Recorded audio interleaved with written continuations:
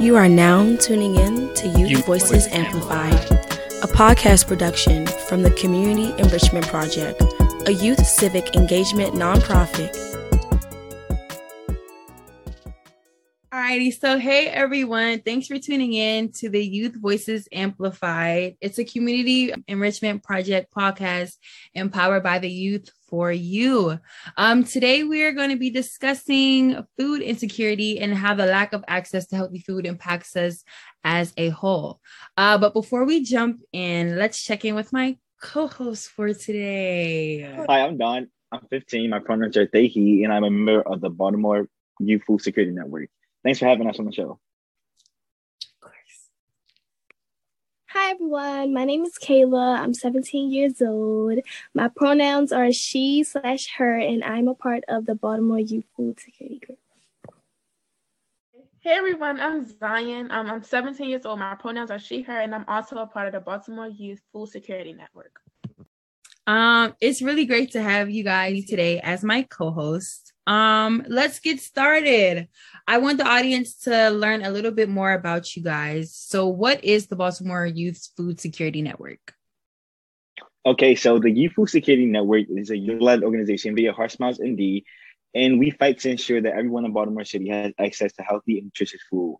We have numerous projects such as our Youth Food Pantry, and we partner with other organizations that have similar aspirations. Okay, and what does food security or food insecurity mean? Okay, so food insecurity is when someone has access to food, but not access to the proper nutrients, like healthy foods. Like they'll have access to a lot of like unhealthy foods, but not the healthy foods. And food security is when people have access to nutritious foods. Okay. So is there a bigger difference between hunger and food insecurity? Yes, anybody can be hungry. Like you can have access to nutritious food, like fresh produce and things like that, but still be hungry because you necessarily didn't eat that day or during that week. But food insecurity, you really can't control that because you can live in poverty, or you can't control like the markets that are in your neighborhood. So you can probably live around a Save a Lot. You probably can't. You can like petition for Harriet Teeter and things like that, but you necessarily can control hunger, but you cannot control food insecurity based on where you grow up or where you live at. Absolutely. Thank you for that analogy, Zion, or that example, I should say. I also know that you guys have done a lot of research on the topic, which I do appreciate. And my question is, who do you think are the groups that are the most at risk of being food insecure? That's actually a really great question because there are numerous groups I'm learning about every day. But a group that I believe is highly affected by food insecurity would be returning citizens or those who were previously incarcerated. Mm-hmm. The reason I say this is because they have no stability when they are released from incarceration, seeing that they were locked away for a long period of time. Something that really stood out to me is that the family of those returning citizens are highly vulnerable to hunger and food security. And I never really thought about how the family members were affected by the imprisonment of their family member, if that makes sense. Also, I'm really surprised because I never thought of the effects incarceration had on a person, let alone those close to them. And it absolutely was shocking. And as I said before, I learned something new about food insecurity every day.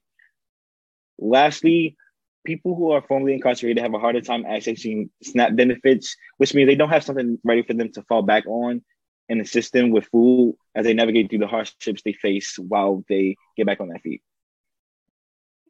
That's interesting, Dawn. Well, my research has been focused on Latinos and undocumented immigrants. The Latina group is one of the most at risk because they have unequal treatment because they are immigrants and Native Americans. Latinas have to work in high poverty places to even receive a good pay. And these high poverty places don't have like nutritious places. Like it's no markets near. It's like corner stores, places you get chicken boxes and stuff like that. It's not a market where they're working. And, you know, when you're working, you get hungry and they're not going to starve themselves. So that's an example. And I'm not surprised, sadly, because they already have like unequal treatment and stuff like that. Something that stood out to me was that the undocumented people, they can't get jobs legally, so they have to find someone that will hire them, and they are mostly located in high poverty places. So that's also another reason. If they had people like that was hiring them in suburban areas, they probably would have a better chance of having access to nutritious places. Thanks for sharing that information, Kayla. I also have been looking to like African Americans and Native Americans. This group is mostly at risk simply because they live in communities, like Kayla said, with high poverty, with a high poverty rate. So they're getting fewer jobs and they get less educational opportunities. Honestly, I'm not surprised by it because if you look at like America's history, Native Americans and African Americans was always set to be like out to not get the opportunities they need when it comes from slavery, just different documents and stuff that push Native Americans out of America and things like that. Like they never looked in an interest towards African Americans and Native Americans. So when they talk about getting fewer jobs or less educational opportunities, it is kind of like, okay, so what are we going to do now? So they won't be going through food insecurity. So we can get the education we need, so we won't be food insecure. So yeah.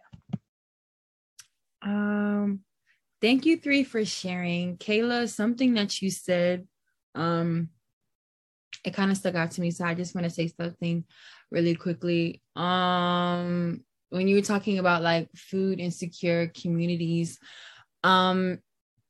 I thought about New York in particular, actually, because I was watching a documentary, and I found out that like bodegas are like, they're so important in New York because a lot of cities like don't have like accessible grocery stores that are, one, affordable, or two, like within an appropriate distance.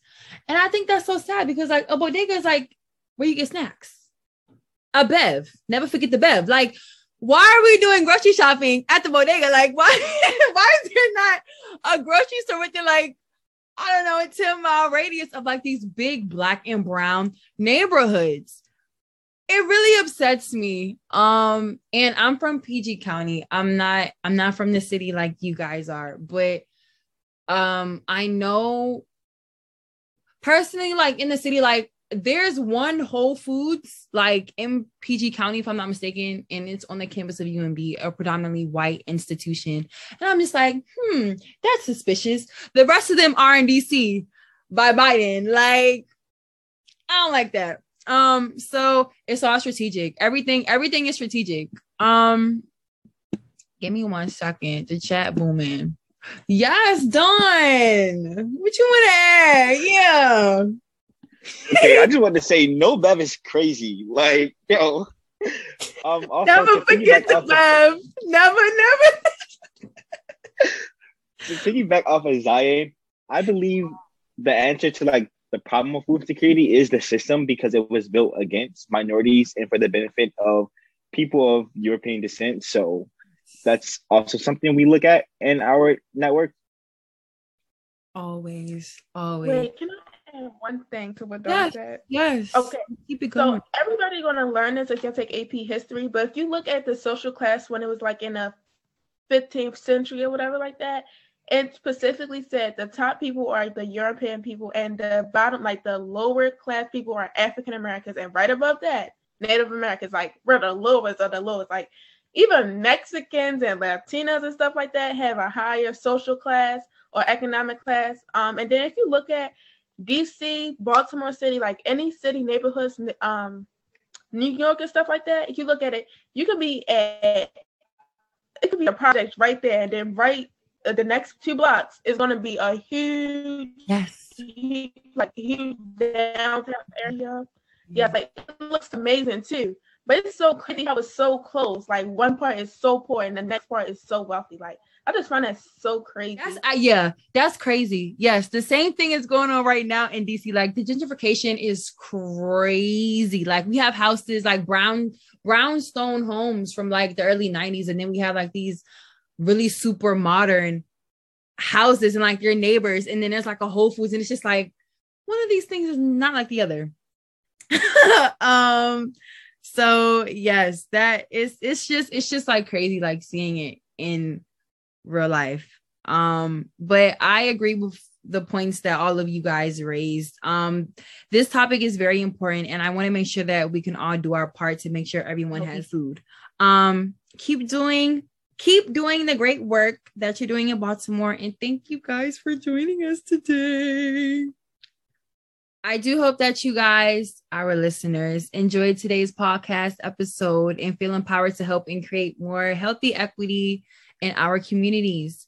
Please remember that we can all make small changes to have big impacts in the world. And if we work together, we can all really make a difference. Tune in next time for another episode of Youth Voices Amplified, a podcast powered by CEP for Youth by Youth. Thank you, guys. Thank you.